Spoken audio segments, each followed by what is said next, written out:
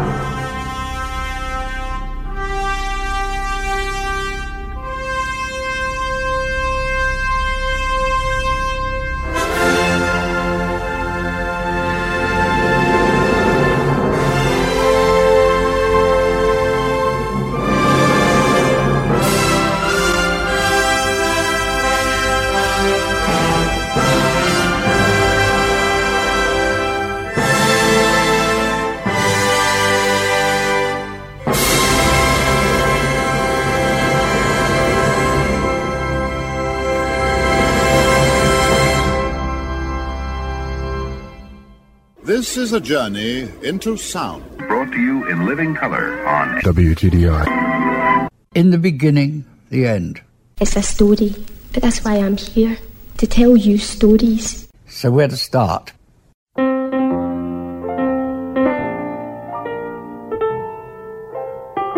When you're in the middle of a story, it isn't a story at all, but only a confusion, a dark roaring, a blindness, a wreckage of shattered glass and splintered wood, like a house in a whirlwind or else a boat crushed by the icebergs or swept over the rapids, and all aboard are powerless to stop it. It's only afterwards that it becomes anything like a story at all, when you're telling it to yourself or to someone else. It's happening. I can feel it. How would you explain it? It's beautiful. God, it's God. I see God. How do you like that? Why, it's preposterous. Thank you very much. The fault, dear Brutus, is not in our stars, but in ourselves. Correct. Good luck. We care about your world. Stay tuned.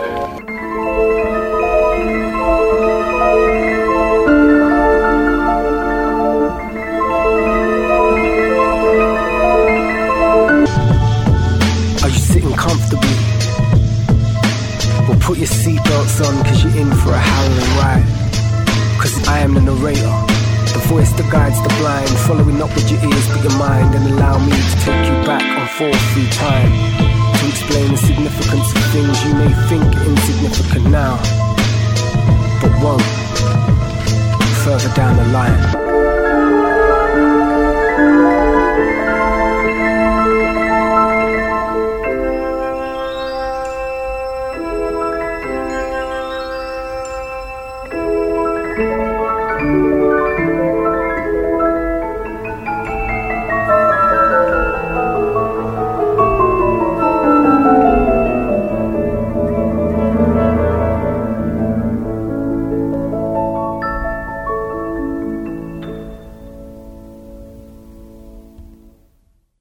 My guest is Rick Haltermann. He's the author of Curriculum of the Soul.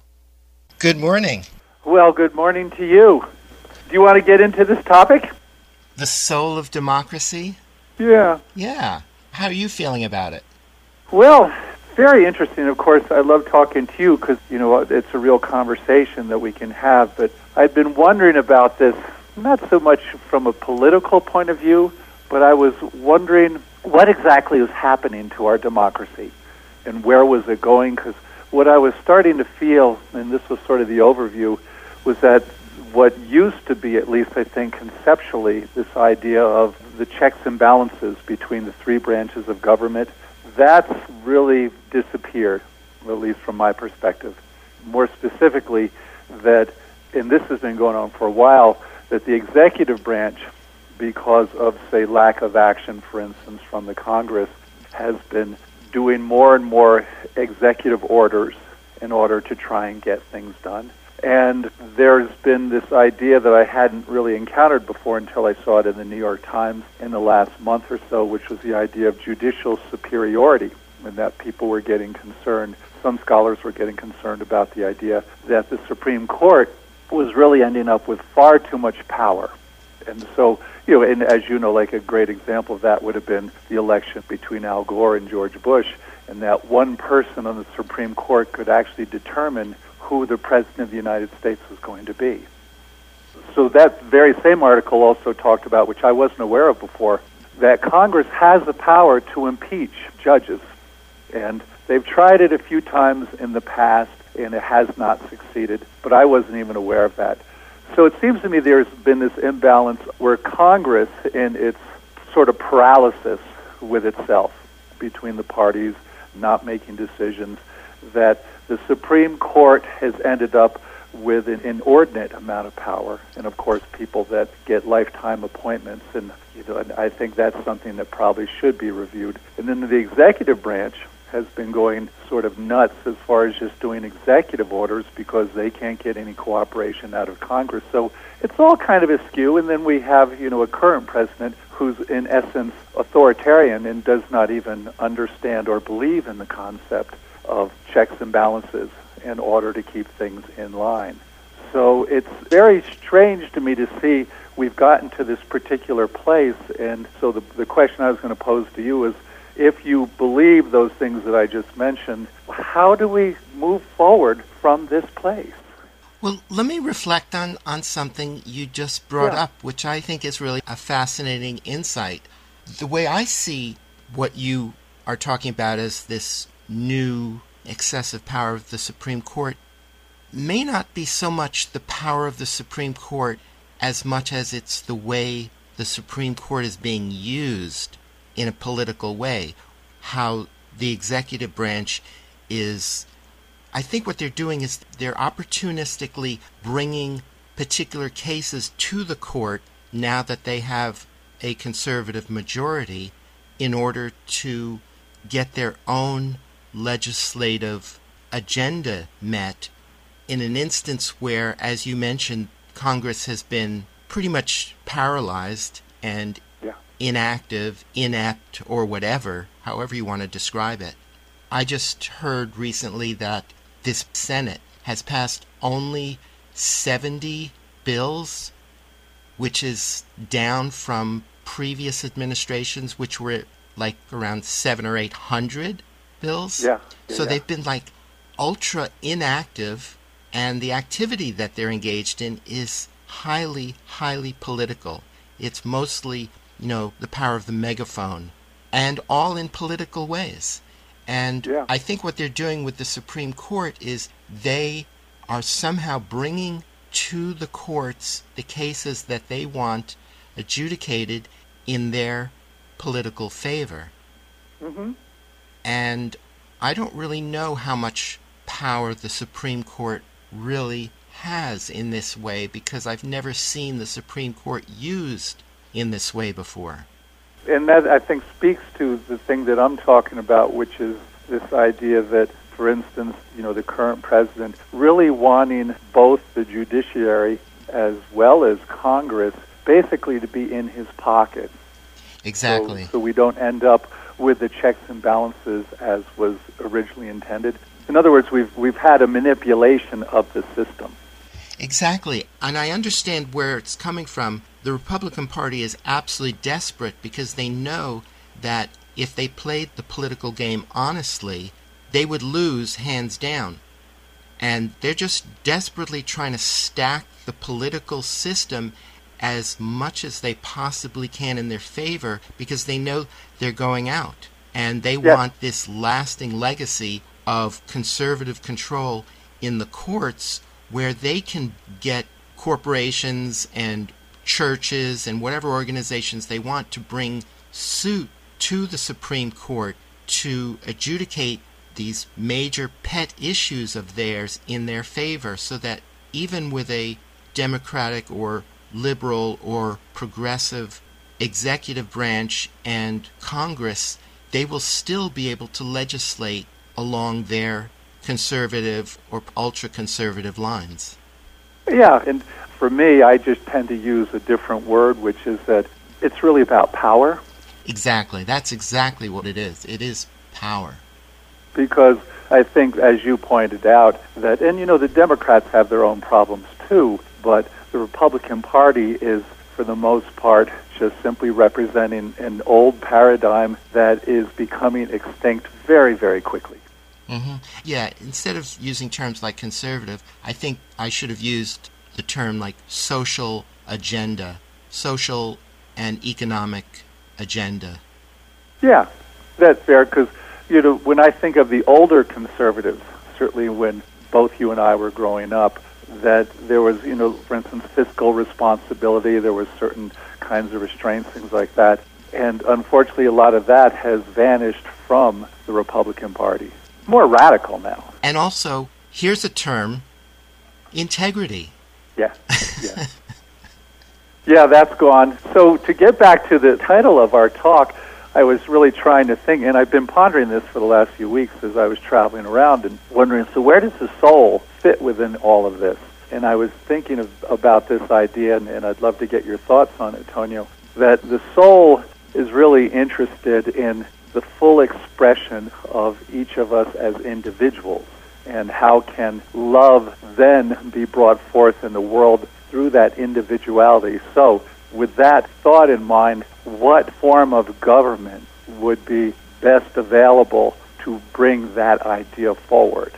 And democracy, I think, is a lovely idea, and there's, of course, always this part of me that wonders, as things are progressing at the moment, what would our founders think in terms of what was happening today with the system to where it happens to be at the moment? Well, of course, I think they would be horrified, although back in their day, they were going through very similar squabbles, if you know your history. Right. So my thought is, it's not so much the political system itself, but the people and the integrity and the intentions of the people in those positions of political power and authority. Yeah. So this is sort of I don't know if it's a parallel or a tangent, Tonio, but when we were out traveling, I noticed, for instance, one of the first places we went to was the south rim of the Grand Canyon, and my partner and I both were looking around, and we were astonished at how many people were not wearing masks. I would say it was minimum 50%. And were they this in would close be like quarter? on a crowded hiking trail, and that's even a whole other topic, how the national parks that we visited have really become urbanized, that so many people are escaping the cities that the national parks right now are overrun, completely overrun. And people all over the place, and not on the extreme hiking trails, but, all the viewpoints, whatever, and there were just people walking all around. And it really got me to thinking about this idea, because I know this is very strongly and somehow out there in the world, this idea of the freedom of not to wear a mask even during a pandemic. And I was thinking about it this morning and thinking about, it reminds me of, say, a teenager, that I want my freedom, but I don't necessarily understand or want to take any responsibility that goes with that freedom. Mm-hmm. And so this plays into the very thing you were just talking about in terms of what's happening with our government. I feel like there's a point where, I don't know if it's a regression, progression, whatever it may be, but there is this almost adolescent kind of view of like how to manipulate politics, how we want our freedom, but we really don't want the responsibility, for instance, of how do we care for everyone in a communal way, because that's the whole idea of government, is how do we come up with some form of governance that's going to work communally for everybody involved. Well, I would just remove the word almost. Mm-hmm.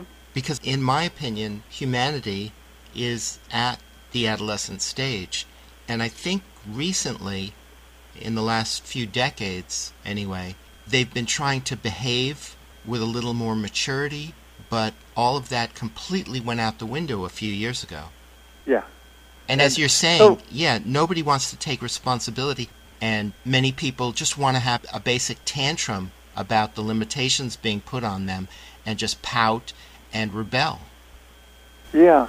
So let's suppose for a second, say you were in charge in some fashion, how would you see a way forward, if there is a way forward? Quite honestly, if we're going to act with integrity, along the principles of quote-unquote democracy or Republican government, little r Republican government, yeah, I don't think we can really do a whole lot, because what we have to work with are people at the level of maturity that they're at. And I think maybe there is something that could be done. We could do a lot better at regulating the media and the way information is allowed to flow unchecked. I think that's a critical thing. I'm not exactly sure how to do it. From what I've been hearing, they deal with that very differently in Europe than they do here. That here, they pretty much give carte blanche to anybody, along the lines of freedom of speech, that anybody can say anything and get away with it. Whereas, whether it's true or not. Exactly. Whereas over in Europe, that's not the case, or not nearly as much as it is here. And as a result of that, things have gotten pretty crazy here. That, and I love that you use that word critical, because I remember in your interview, and I can't remember her name, but there was your former co-host who's now a teacher down in Florida. Carla. And she was really emphasizing quite beautifully in that interview with you the idea of emphasizing critical thinking, which seems to have gotten lost for the most part in our educational system.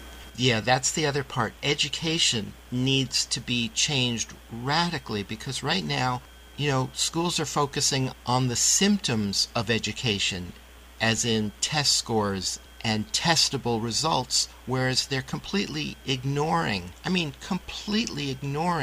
the underlying foundations of education, which I totally agree with you and Carla. It has to be real, deep, critical thinking ability. And would you say that the education system, and this probably sounds obvious, that it's really quite symptomatic of this sort of adolescence thing, because it seems to me our educational system is really geared basically to get people to become good citizens in a capitalist culture. Absolutely. In fact, last week I interviewed a former teacher and education scholar, and we talked about those things. And I am very disturbed about the state of the education system in this country and the direction it's been going in, and that the people in authority, are completely blind to that, or at least they're behaving that way. And it seems to me that they want to keep people dumbed down and not thinking critically. That may be especially true with an administration like we have right now, who won't benefit from people thinking critically about things.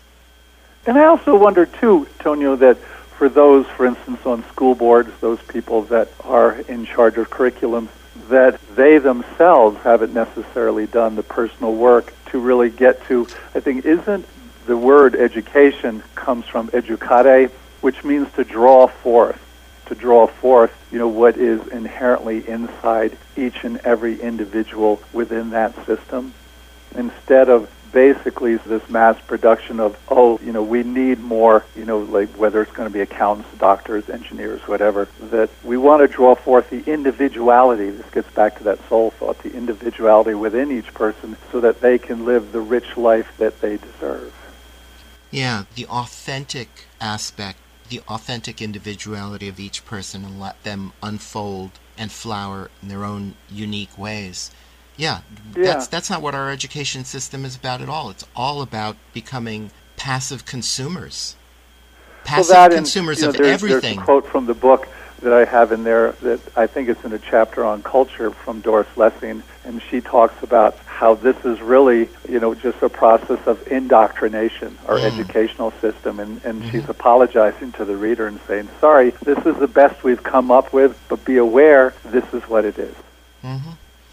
I don't think it's the best we've come up with. I think we've just settled down to this low common denominator. We've actually come up with some great things, but just not on a larger scale. And on the larger scale, the political will seems to be towards, an industrial model of education, one that fulfills the needs of an industrialized society that needs workers. Workers who, as George Carlin said, are just smart enough to know how to do their jobs, but also dumb enough to accept anything that they're told. And you're bringing up a very interesting point to me, that if things, and you can see this is how political parties will want to manipulate voters, if things can be reduced to a survival level, like the whole fear that's presented around, say, the law and order issue, that kind of thing, if it can be reduced to a survival level, there's far greater chance of control. Mm-hmm. Same in education, because what we were talking about last week was that many parents, on a pretty superficial level, they want the best for their children. So what they're doing is they're sending them to schools that are getting the highest test score results, not schools that are teaching kids critical thinking skills and the ability to be a better human being, but schools that generate higher test scores and better college entrance possibilities for better earning ability. It's about money, superficial material things, nothing about the soul aspect of the human being. No, you're absolutely right, and it speaks to this idea, the false belief that our culture really is very much invested in, which is that idea that the more money you have, the more successful you'll be, and the more successful you'll be, the happier you'll be.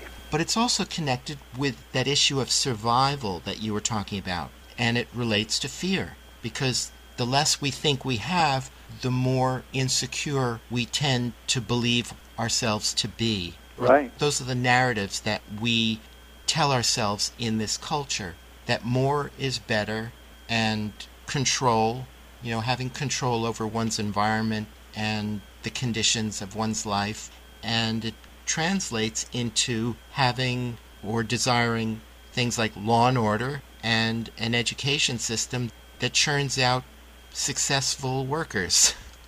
Well, it guarantees at least your bottom line survival, regardless of all the other stuff. Yes.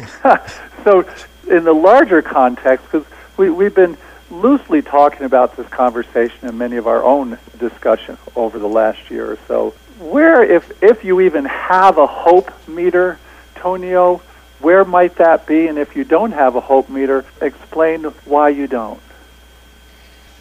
I'm optimistic in the long term. I just don't know when our ship will come in as a species, or when our camel will show up while we're dying of thirst in the desert, right? Or whatever metaphor we want to use.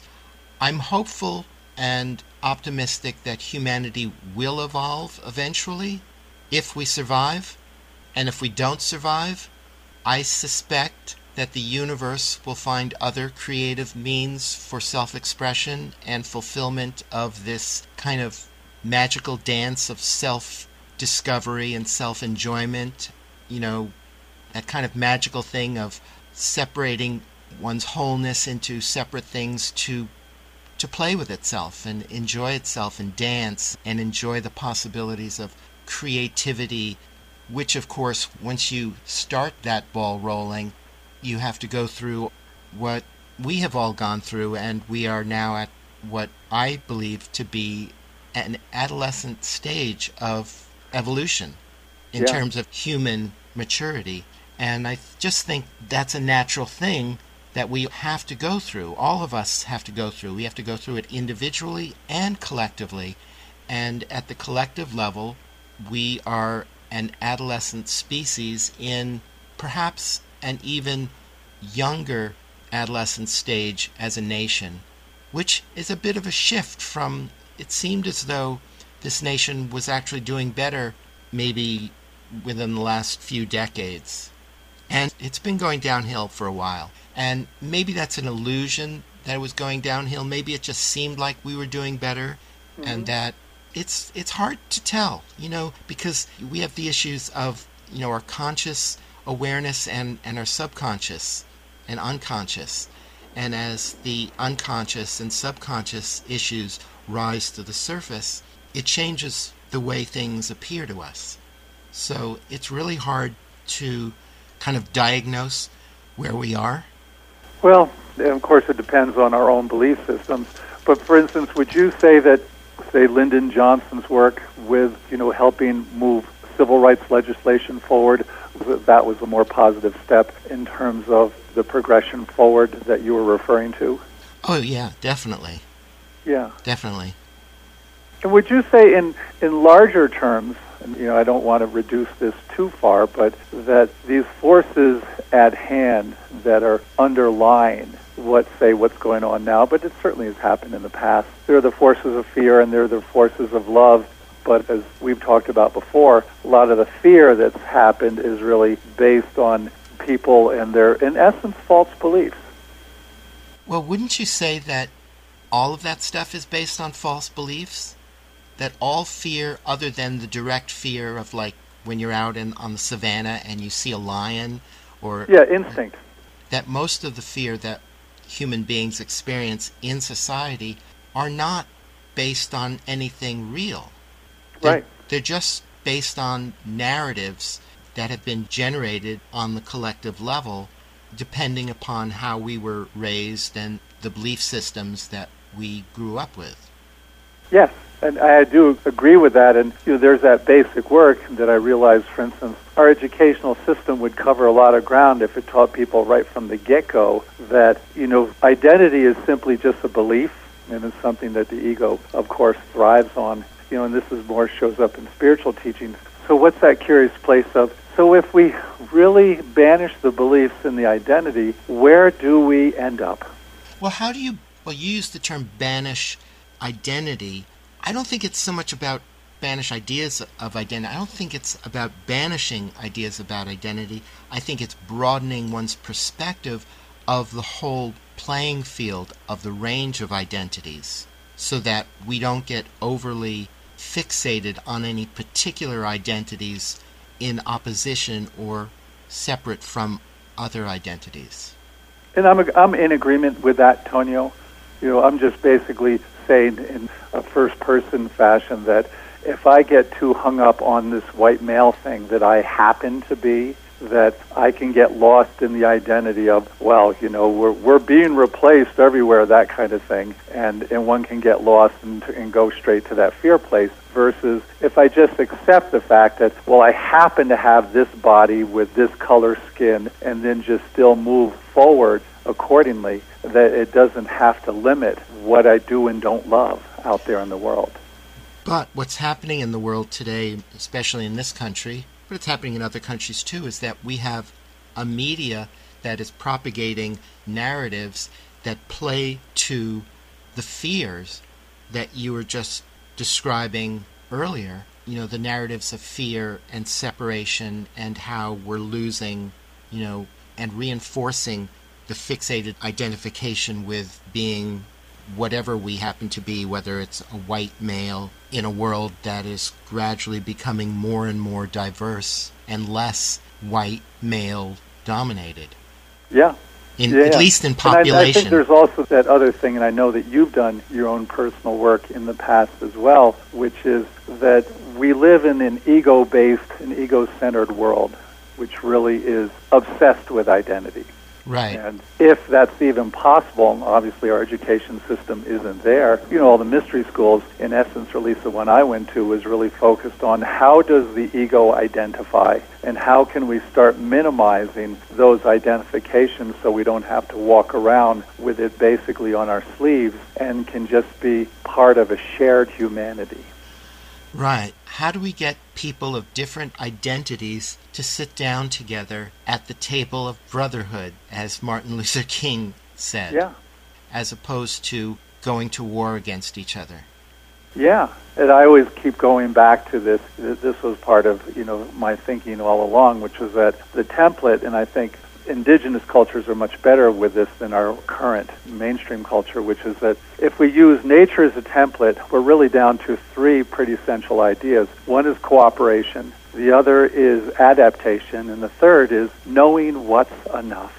And that third one in particular, we have so lost that concept as a modern American culture. And those three things are all intertwined. And Absolutely. And if one is missing, that throws the other ones completely off kilter. Yes. And as I think you were alluding to, what we have happening in our society today is completely off kilter.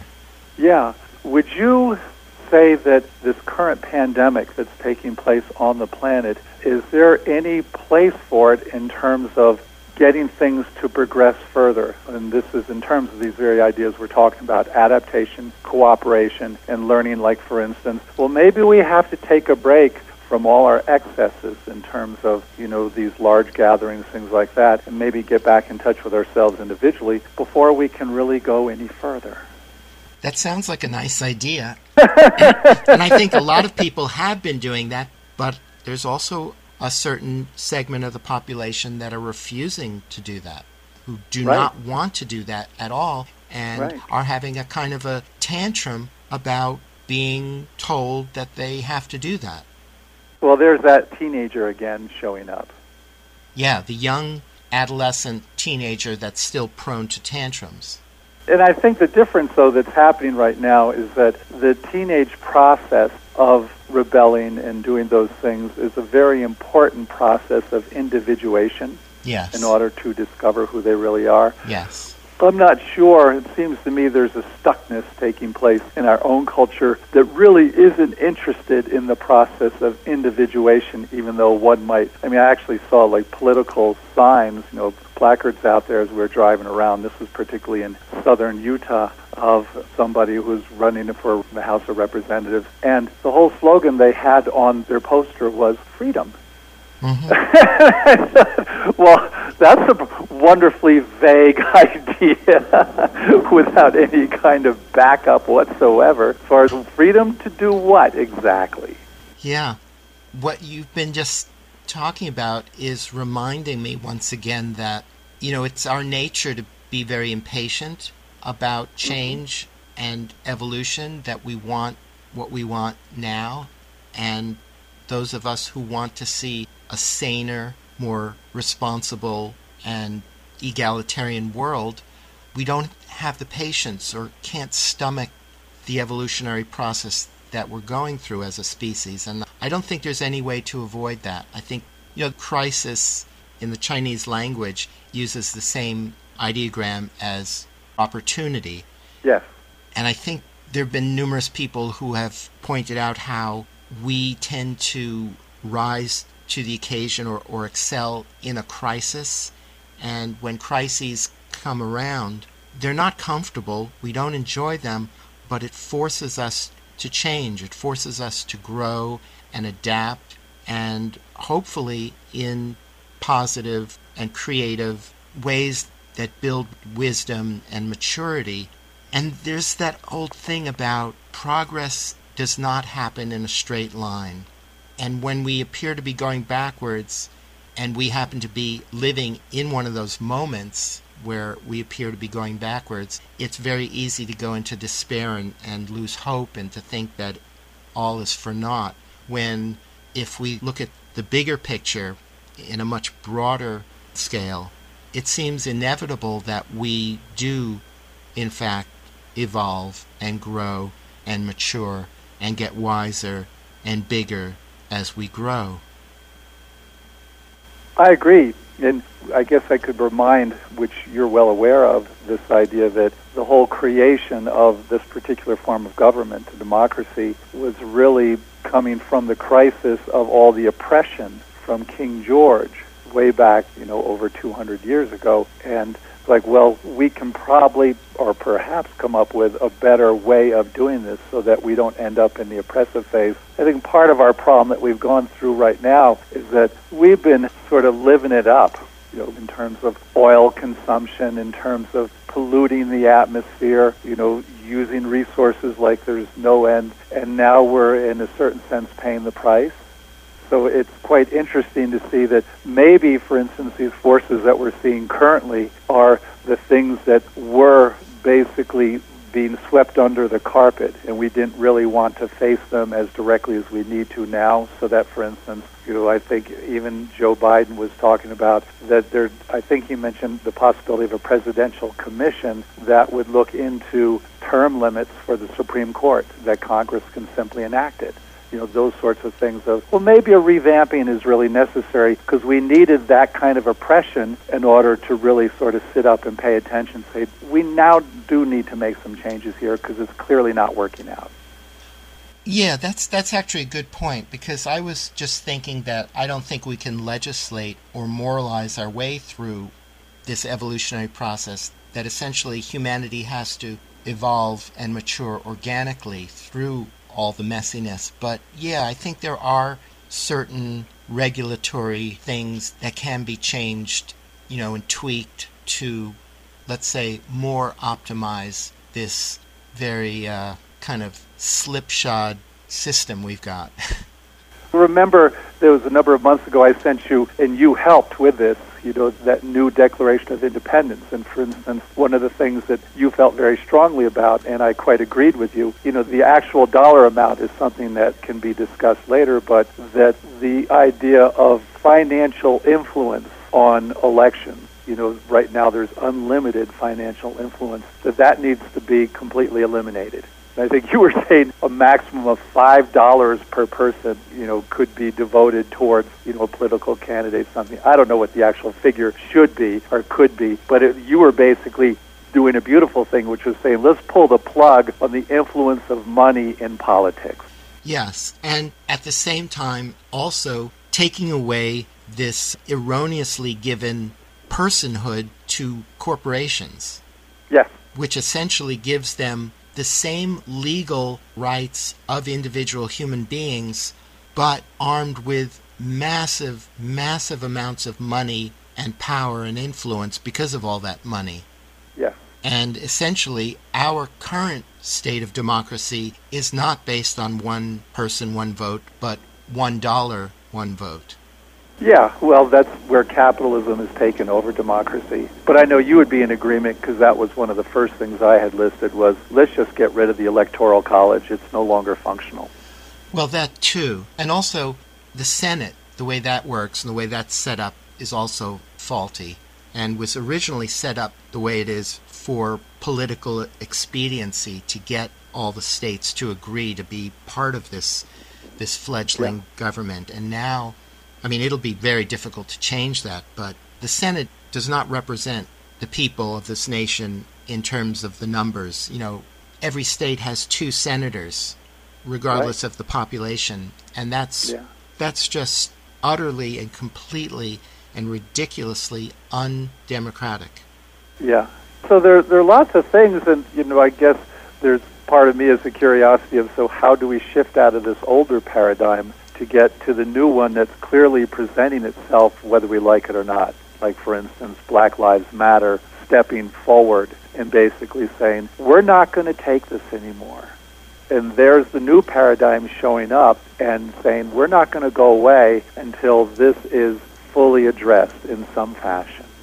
Well, I don't think that we white people have much to say in this, because we have been pretty comfortable with this system, and change does not come from comfort and complacency. Meaningful change is coming from those movements and people who live outside of that, who really want that change and who need that change and more strongly or desperately desire that change. So we are like irrelevant bystanders, and I just wonder, what the fate of white people will be in coming years, because there could be a backlash yet to come that could really affect many white people. Violence, would you say? It could be. It could be actual violence. It could be a political movement. It could come in many different forms. I have no idea. I'm just thinking along the lines of the notion of blowback.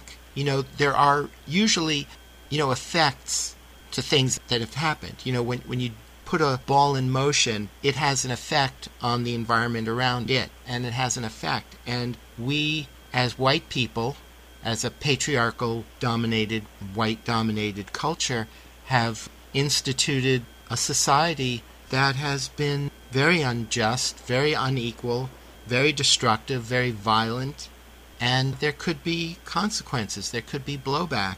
I guess I don't think in terms so much yes, violence, because there's certainly been violence on the streets, and not that I could fully understand it, because I don't have, skin of a different color than what I have, but I understand it as far as people being repressed for so long. But what I wonder, Tonio, and let me know your thoughts on this, would this be very different than, for instance, the repression of women and their rights for so long, forever, really. And then since the women's movement, women have become a force on their own as well, a political force. And they simply are saying, well, and I think quite rightly, all we want is a level playing field, in the same way that anybody with skin of color would say, all we want is a level playing field, and then let's see how that works out. Yeah, it would be nice if there was no violent or reactionary blowback, but who knows? All I can do is see it through the lens of history, and in particular through the lens of a white-dominated history. And if there were white people on the other side of this equation, they would be reacting pretty much the way they are reacting right now against the attempts to control them and dictate how they should behave during this pandemic. Right. So I'm inclined to think that white people have a kind of psychosis, a kind of a sickness, and I'm not sure what that's born of. It might be something born of a kind of privilege. The last poets used the term, the white man has a God complex. And that always struck me as being really accurate, that we felt like we were the king of the hill and we had the right to do anything we wanted to anybody else with total impunity because we were the only ones who mattered, and nobody else counted. Thing. Exactly.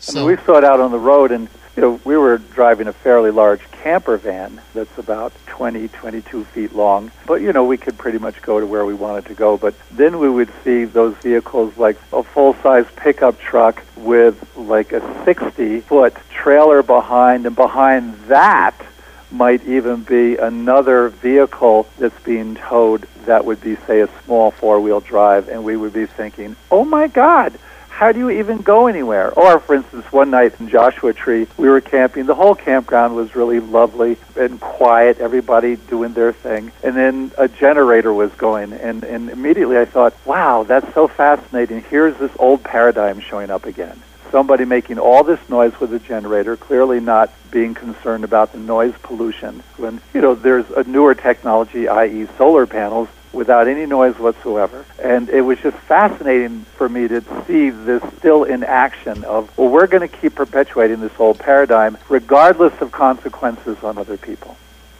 Yeah, it's kind of like the Trump bumper sticker that says, Trump and Pence, your feelings. Right? Yeah. So it's really quite interesting to see all that, but I'm still curious about this larger thing, like that question I had posed about the pandemic. Do you see, and here's a wild, sort of one of the largest ways I can think of it, the person who I'd been listening to, Robert Waterman, down there in Santa Fe, and Robert talks about the universe really being based on unconditional love, or what he calls the loving, and that the loving is at work all the time, and it's really trying to get everything pushed more in the direction of the loving. So if the loving is orchestrating this wild moment that we're in, can you see a way that this is positive rather than the sort of despair that a lot of people are feeling like, I had a friend who got in touch from Colorado, and he was at a complete moment of despair as far as like all the gains that had been lost in the last 4 years, in terms of the environment, in terms of civil rights, things like that he was getting lost in the despair and not seeing that, well, maybe all this shadow stuff needs to be brought completely out into full-on daylight in order for us to truly deal with it. Well, that's my sense about that. In order for love to work, everything has to be brought out into the light and accepted as it is, regardless of how ugly it might appear to us from our, current perspectives, current beliefs and values, which are societally generated. They're kind of collectively generated and usually relatively unconsciously adopted and not really thought about that deeply. For many of us, they're thought about to some depth, but not to the depth of this notion of it all existing within the context of a loving universe that accepts everything without exception, including these current, what we might call aberrations in our maturation process. Yeah, and I know this sounds quite metaphorical, but the light of love really can't do anything if some issue, for instance, racism, misogyny, things like that, is still in the shadows. That light can really only work when it is brought out of the shadows. Yeah, that makes sense. I mean, I don't know exactly how that works, but yeah, I mean, we as individuals, we can see how that works in our own personal lives. Yeah. But that also works on a collective level as well. And no matter where we are individually, we still live in a collective society as well.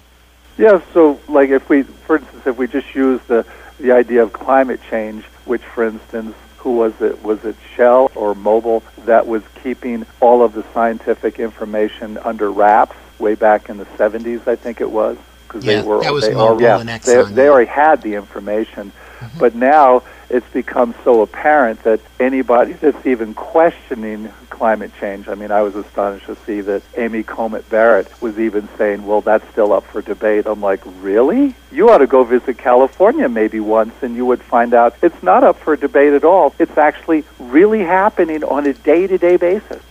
Yeah, but reality is always up for interpretation. You know? Oh, yeah. So no matter what evidence we see before us, we can interpret any data, any evidence in any way we choose to fit our own beliefs. Uh-huh. And you know that old line, which was always funny when I first saw it, which was, denial is more than a river in Egypt. No, I've never heard that. That was from like the 60s. I think it was a bumper sticker. So there's always those elements of denial because people want to hold on to the old paradigm of, oh no, this isn't really happening. Well, you talk to someone who, you know, like I had a friend just moved back from California, and she had been living in the Guerneville area, just north of San Francisco. And in the last 2 years, she was flooded out of the place she was renting. She had been evacuated twice due to wildfire. Nothing ever got destroyed, but she just put her hands up in the air and said, I'm going back to my house in Taos because there the worst thing I have to deal with is snow. So she was looking at life-threatening situations on an annual basis. Well, things are definitely changing. And it is so interesting. I mean, do you feel, you know, a certain kind of like a wonder as far as, wow, we get to be alive during this time? Oh, yeah. We are getting to be alive in the most interesting time in history. And, Tonio, with all the people that you have the grace to be able to interview, do you find, and this goes back to that question of hope, are you finding hope in the people that you are talking to? And this is not so much about your hope, but as far as their hope, your interviewees, are you finding hope in the course of those conversations? Well, to me, these people that I'm getting to interview, all of their work is based on hope. I mean, if you're in despair, you can't accomplish anything, really. Right. Especially the kind of stuff that they're doing. I mean, they're doing beautiful work, and the book that I'm currently reading is like pure magic in that realm. It's about dreaming and the imaginal world and working with the power of, it's hard to put into words for me, of the unseen world. Because, you know, this world that we think is so real, this physical world, you know, all the great spiritual teachers have said this physical world just emerged from the unseen world. That this is just a kind of like a pimple coming out of, or like the tip of the iceberg emerging from this infinite well of possibility. And this is just a tiny manifestation of possibility that we have been cultivating for several thousand or maybe 100,000 years of human existence, gradually fabricating this reality that we have come to take for granted. And yet there's a range of possibility that is exponentially larger than we can even imagine, and we can use our imagination to explore all of that. Does this book at all refer to, and this shows up in Indigenous, but I'm thinking particularly in Australia with the Aboriginal thought of the dream time, and that's how this world was created by the ancestors during the dream time, what they call the dream time. Well, the author of this book is from Australia, and he actually talks about all the different traditions and influences. But yeah, it's very much in line with that cosmological understanding of everything. And that, the timeline that we sing or dream in the moment is just one line out of an infinite range of possibilities. Yeah, that's like Richard Bartlett's thing in Matrix Energetics as far as parallel universes, but other people have discussed that as well, that this is just one, and you could go over like 4 parallel universes from now, and it would be a completely different reality. Well, that's the miracle of the imaginal world, is that we can travel. And, in our dreams, we do just that. We are entering another state of reality. And there are many teachers, many spiritual teachers who talk about the dream world as being more real than this physical world. So if you were, let's imagine, and I know this would blow some people's minds, but if we're actually living in the dream world right now, even our conversation, do you think in order to get to the next world, whatever that may be, I know Joy Harjo refers to this in some of her poetry, that we keep moving on to the next world. Is this going to be more of an individual or a collective process, or both? Well, it's always both. It just depends on how we're focusing our attention. It's a paradox. We are individual and we are part of a collective. We're individual and we're also a whole, part of the whole, and an integral and inextricable part of the whole. We just, by virtue of our ego consciousness, have the ability to think and observe and experience ourselves as a separate entity and identify with ourselves as a separate entity, when in fact, through direct experience, we are just part of this greater whole that is much, much, much more than just the physical world that we happen to be dancing in at this moment. Oh, yeah, and I was just pondering this idea as you were talking of how everything is so connected. And, we keep, as humans, intruding upon the natural world, and certain things are going to happen when you keep intruding upon the natural world. Remember the film Arrival with Amy Adams? Mm-hmm. And it was about those heptapods that had shown up around the world, and ultimately their purpose was to get the world to act cooperatively in a peaceful fashion, because they said, we are going to need your help in about 3,000 years. We've come here now to give you our help so that you survive to be able to help us in the future. Mm-hmm. Isn't that an interesting dynamic? Yeah. That wholeness is not restricted by time. Yeah, that was part of that thing of the film, which was that time was circular rather than linear, and that the future and the past were also taking place simultaneously with the present. Mm-hmm. We which can is tap so it. interesting. But I wonder about this thing with the virus, because right now it's not a whole lot different, it seems to me, than, for instance, how different states in our own country have enacted very different rules within each state in terms of how to deal with this pandemic, that globally, every country is doing a similar kind of thing, acting on its own in order to protect its own best interests. And at the same time, it doesn't really seem to be working out, because we're spiking again all around, at least certainly in Europe and America. And it's like, well, at what point will governments really start to get into more of a cooperative thing as far as, well, how can we really do something as far as a general, whatever that may be, to work through this? If you're just joining us, I'm speaking with Rick Haltermann, author of Curriculum of the Soul. And this is the Magical Mystery Tour on WGDR Plainfield, WGDH Hardwick, Goddard College Community Radio. Well, that's such an interesting thing on the political level, because it takes political courage, or it takes courage for people in positions of political power to act in the best interest, the best long-term interest, rather than the short-term interest of their own personal political well-being. Yeah. And that reminds me of another recent interview. I interviewed Gary Knight, who's the editor of this book titled Imagine, Reflections on Peace. And peace is often politically unpopular because it takes a lot of work and it takes a lot of commitment to things that require a long-term vision, and politicians themselves never seem to benefit much from long-term policies and long-term benefits. They need short-term gain, short-term results in order to look good. So most politicians lack that kind of courage and willingness to risk their own political position and status and well-being for the benefit of the common good. Well, I guess that's reflective of the sort of attention spans that a lot of humanity seems to have. And it's the nature of the ego. That we're still going to be in the ego-centered world versus, it was like interesting for me when I was getting into the Declaration of Independence, and there was that idea of the pursuit of happiness, but peace never showed up.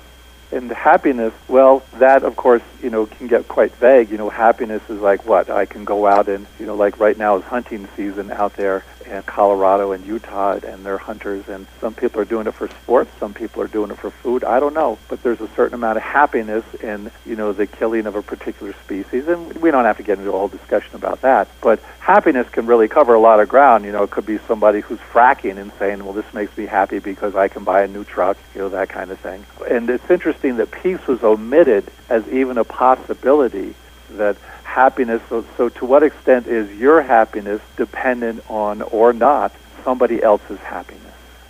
Well, in our National Declaration of Independence and the creation of the Constitution, they were thinking in terms of safeguards to prevent the government from impinging upon the freedom or liberty of the individual to pursue their own version of happiness.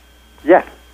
So again, it's lovely that you mentioned that, Tonio, because to me it seemed like the founders had some spiritual connection that they wanted to include in terms of whatever type of governance was going to take place would allow for us to go after our spiritual pursuits. Or whatever pursuits we were capable of. Yeah, it doesn't have to be spiritual. It can also be psychological. It could be whichever. Right. But it allows for each individual to function from where they happen to be in their stage of maturity and evolution. And I think that's the nature of the universe, and that's the nature of love, is love could be equated to acceptance and spaciousness and just allowing the space for everything to manifest and evolve as they naturally and organically do. And that also includes the way our culture is unfolding and maturing, or appears not to be maturing, depending on how you happen to view it. And this is all a natural and inextricable part of this universe that we are all a part of, whether we like it or not. And your teacher, Robert Waterman, does he talk about any of these issues? Not as directly as you and I, because he goes in a very different place, more individual in how that impacts the collective. So, for instance, in one of the last workshops, he was talking about people going to a place of love and mercy within themselves so that despair doesn't overwhelm oneself. So he wouldn't so much get into the political stuff. He's really almost exclusively on the spiritual terrain and trying to use that as the tool that's going to work for those people that are so inclined. Do any of you ever ask him politically related questions? Not so much. I mean, it's very clear where he stands politically. He started out one webinar before we really got going, and he was talking about something. He goes, I can be just like our president and not take any responsibility whatsoever. Because Robert can be very, very funny, and I love his sense of humor. We don't really get into politics, although when people would get into despair, for instance, about Trump, he would talk about the idea that if you're going to get into a whole position of againstness, regarding Trump, regarding Republicans or Democrats, whoever, that you're really not working from a place that can really facilitate any possible change. I tend to extrapolate from that place that Donald Trump represents shadow elements that are probably inside of me.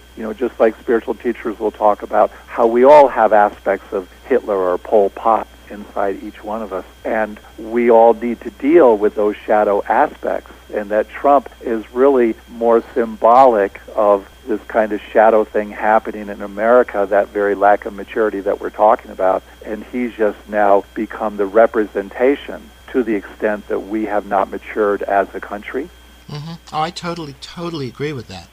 So to love that and to understand it is a much more effective way of dealing with it than as soon as you get into the againstness, you're out of a sense of personal peace, but also you're actually reinforcing that other energy by getting into the againstness. Exactly. When you go to war against something, no matter how righteous we may feel about it, we are feeding it.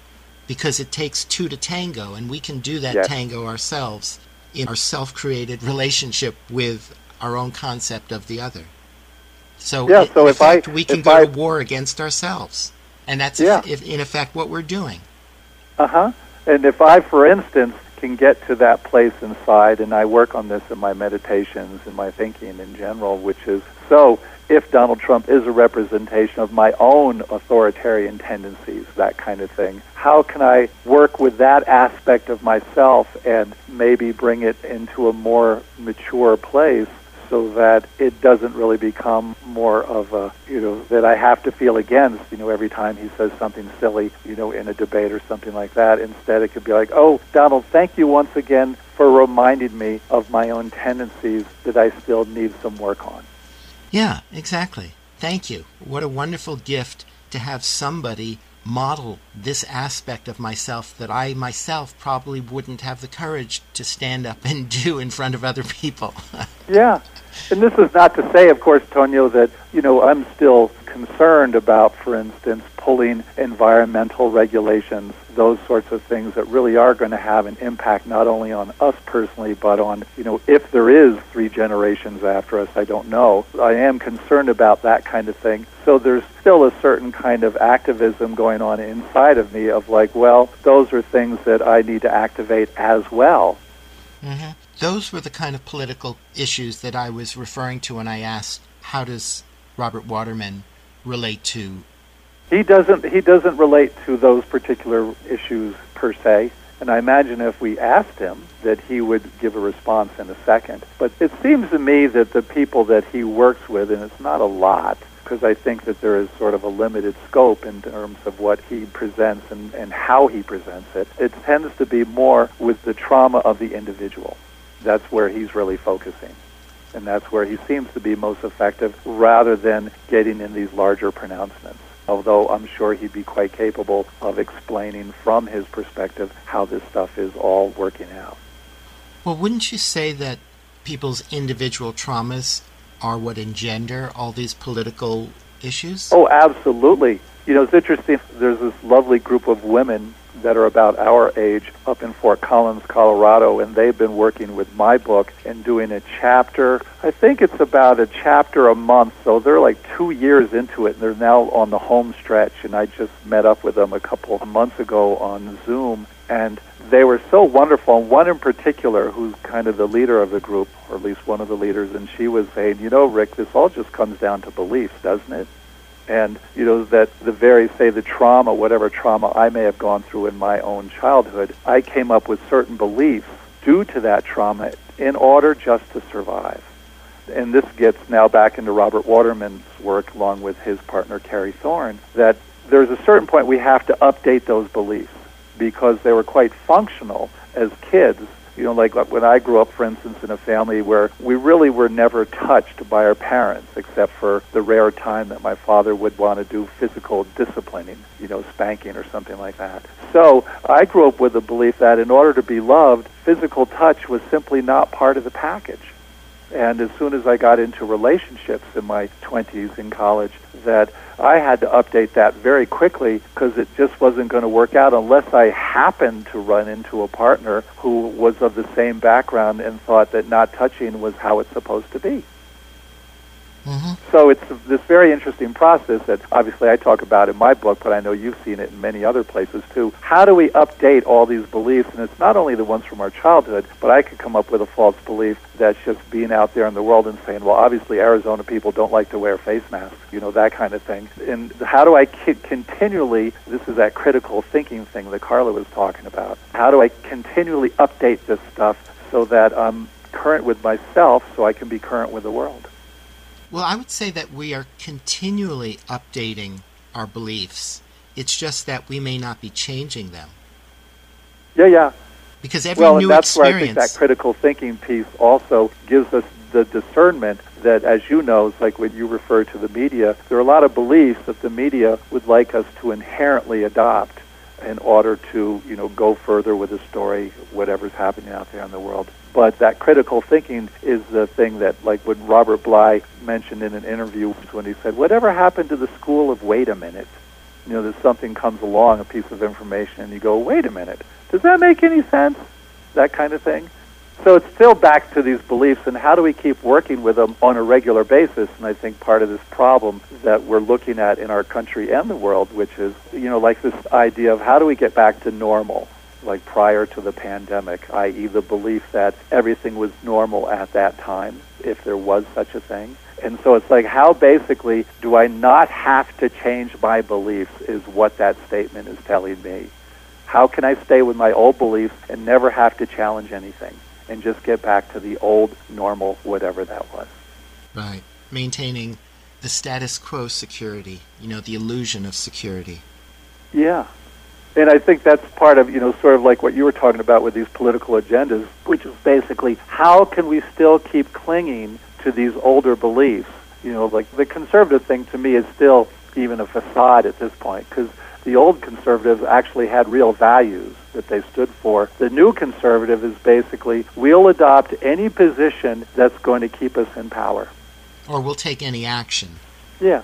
And that's a little frightening. It's like when Republicans were starting to co-opt, for instance, the whole abortion issue in order to get Catholic votes. I was like, that's so fascinating. You guys have never believed in that whatsoever, and all of a sudden, in the blink of an eye, you're now anti-abortion because you want some new votes. In fact, it was interesting. I heard a little thing, because I'd been back for a couple of days. There was an interview with some prominent Catholic newspaper that was really speaking against Amy Coney Barrett, and they described her as a moral relativist, and saying that she really didn't represent true Catholic values. She was just adopting, whatever was going to be in current vogue. So getting back to our original theme, which was soul of democracy, yeah. What are your thoughts on the soul of this nation, where we are right now, or in general? In general, it's that I think that there is a false belief that our culture has, which is depending on who happens to be president at a particular time will determine our individual happiness, and I don't believe that.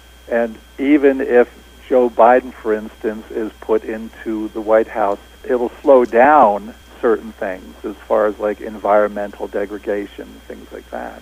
But the real soul has to do with the individuals of this country, and to what extent are we going to really believe in this concept? And it's really kind of a beautiful concept, this communal concept of democracy. And to what extent are we going to perhaps reinvent it as a culture so that it can function for everybody within this culture? It was interesting when we were in the national parks, saw very few people of color. And it was just a noticing on my part, and I can't explain why that's the case, but it just is the case. It is dominated by white folk out there, and I think that's been the case for a long time. But it was just something I was like, well, why aren't there more people? I mean, I certainly saw, like, there are a lot of travelers, for instance. There are a lot of people coming from Asia that were there. There were people from India, I noticed. No Africans. Didn't really notice any South Americans. Didn't see any Canadian license plates at all. In fact, if anything, when we were out there, the dominant license plate in Utah was California. and that was followed by Washington.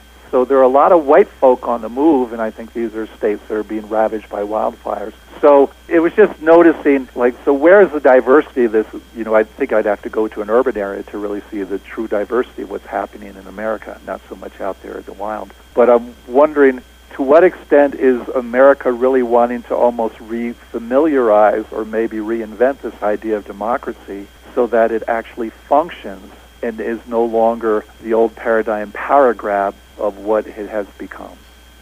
Does that make sense to you?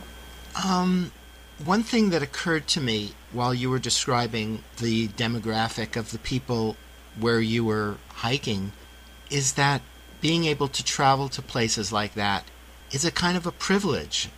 A luxury, yeah. It's a luxury. It's an economic luxury, and not everybody in this quote-unquote democracy has equal access by virtue of their means, and you know how their families through the generations have been disadvantaged by the system. Yeah. And I don't know that we're capable of having a meaningful democracy or meaningful republic as long as there's endemic inequality in this country. Yeah.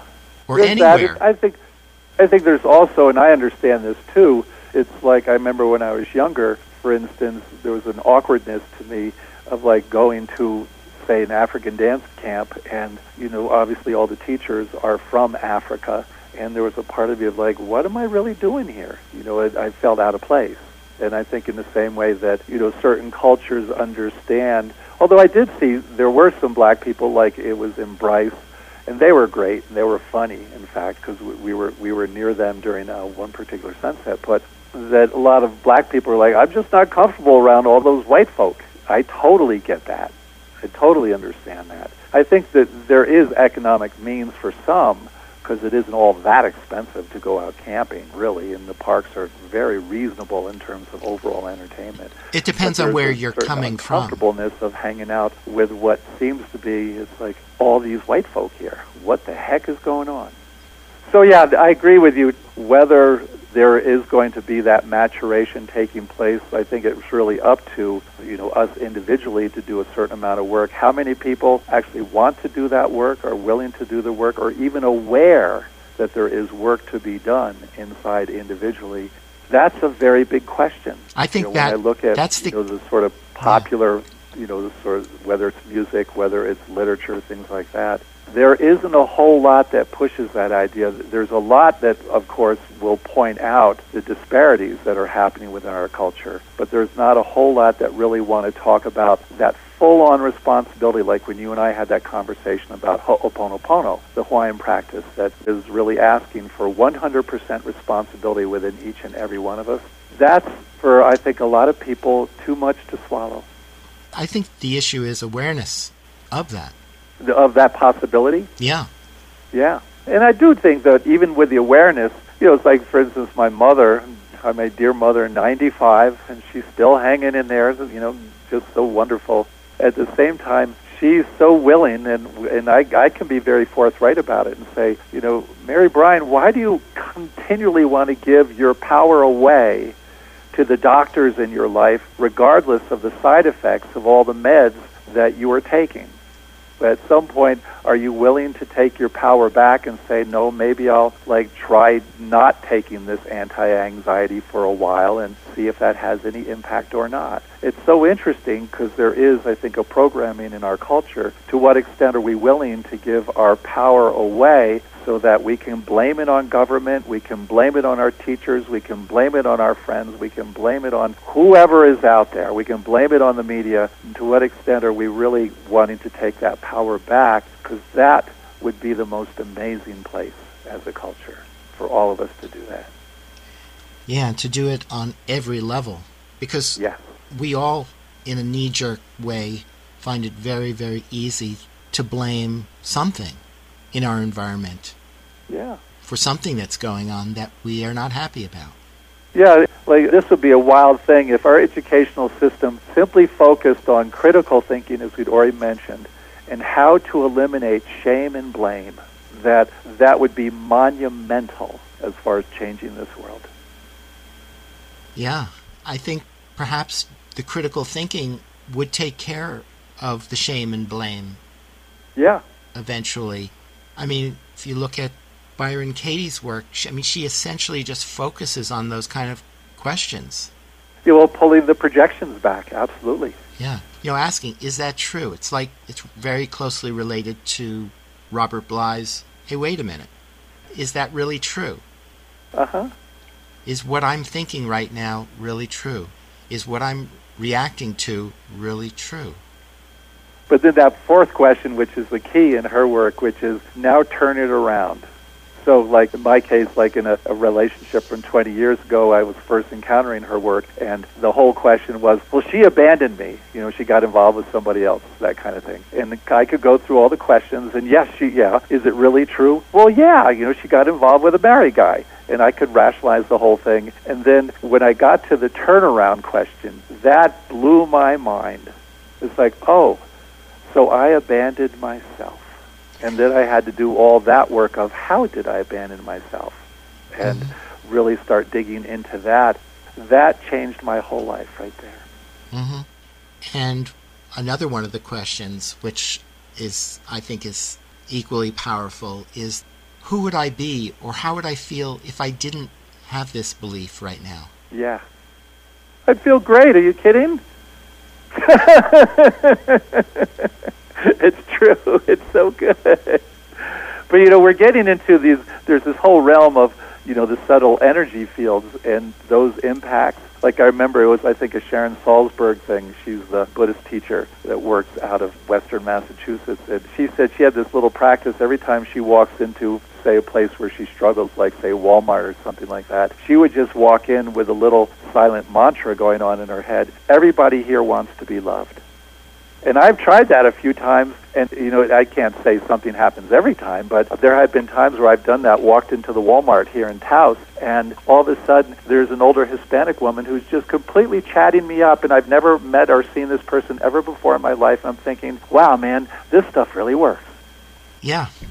And I realize our general culture really doesn't want to consider these subtle energy fields and what they're doing and how they're interacting with all the things around us. But from, say, the idea of a loving point of view versus, say, a fear-based point of view, hate, anything like that, is totally going to change your world around you. Well, most people in our culture don't have the opportunity to learn that. And if they taught some of that in school, if school was more broad-minded about these kind of things, because these are human dynamics. These are directly related to our human condition. And what could be more valuable to teach a young, fledgling human being? Well, I think part of it is that we're only barely beginning to understand some of these things. I know that, for instance, working with Robert Waterman, he and Carrie, they can actually see, in someone's energy field where there's aberrations. Where trauma, it resides, things like that, and then can, of course, work with it. And I think there have always been people alive on this planet that have been able to see into those areas, like shamans, people like that. But we're only barely beginning to understand. So when I think of, like, older religions, they would have, whether it's the Ten Commandments or whatever rules, depending on the religion you were in, that ultimately represented what the subtle energy fields could be doing to yourself and to the people around you, but because they couldn't really explain it, they would just put it in terms of dogma, and that has its own drawbacks as well. Well, that's the attempt to legislate and moralize people to stay in line. Yes. It doesn't relate to people's direct relationship with life itself. Yeah. And so it doesn't work. Yeah. And, of course, this is very much a part of human nature. To what extent can we control? And, I think it's part of nature in general. A tree wants to control its environment enough to be able to thrive. At the same time, it knows it can't control the whole forest. But trees also know that they depend upon everything around them. Oh, yeah. So their survival is not an individual concern. It's a much more collective thing as opposed to the ego. Well, there's that cooperation piece. Yeah, but it's very natural. They know. It's like the root systems I think of, for instance, of like aspen trees. They're actually the largest living organism, and we almost went there on this trip, but it didn't quite work out. There's a forest in Utah, which is called Fish Lake, and that forest, I think, has the largest aspen grove on the planet, which weighs, I can't remember, something like 8,000 tons worth of an organism. And they're all basically communicating with each other all the time, which is so fascinating. We're barely just learning about that now. Mm-hmm. Yeah, it kind of goes against everything that we understand about ourselves, which is basically limited to ego perspective, separation. Well, or the five senses. So back to your question, Tonio, let me ask the same question of you. If you were to have a hope regarding democracy or the soul of democracy, or or how do you see it evolving, how might that be? Well, we actually talked about it earlier. I think it's just a natural, organic process, and it doesn't. Yeah. It's messy. It doesn't look like it's necessarily working all the time, if not much of the time. I mean, it reminds me of a line from a Bob Dylan song, which I love to quote, which is winning the war after losing every battle. Yeah. You can do everything wrong, and yet everything will somehow turn out okay. Not necessarily okay from our individual perspective or along the lines of what we want, but the universe, whatever that is, and of course we can't even begin to conceive of it. I mean, we're actually limited to what we can conceive of it. The universe will be fine. Yeah, it's all an evolution. It's all so fascinating. And I don't know if I have much more to say on the particular topic. Yeah, I don't either. As per usual, it's been wonderful and utter pleasure for me to talk to such a kindred spirit. Yeah, it's always interesting to bounce off these ideas, and as always, it's been a pleasure. For me as well, and we'll keep in touch. We will indeed. Okay, bye-bye. Bye-bye. And that was Rick Haltermann. He's the author of Curriculum of the Soul.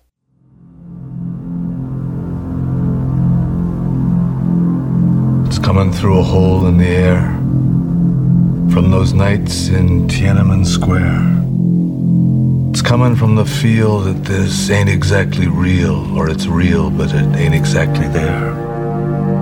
From the wars against disorder, from the sirens night and day, from the fires of the homeless, from the ashes of the gay, democracy is coming to the USA. It's coming from the sorrow in the street, the holy places where the races meet, from the homicidal bitchin' that goes down in every kitchen to determine who will serve and who will eat. It's coming to America first, the cradle of the best and of the worst. It's here they got the range and the machinery of change, and it's here they got the spiritual thirst. It's here the family's broken, and it's here the lonely say that the heart has got to open in a fundamental way. Democracy is coming to the USA. I'm sentimental, if you know what I mean. I love the country, but I can't stand the scene. And I'm neither left or right. I'm just staying home tonight, getting lost in that hopeless little screen. And I'm stubborn as those garbage bags that time cannot decay. I'm junk, but I'm still holding up this little wild bouquet. Democracy is coming to the USA.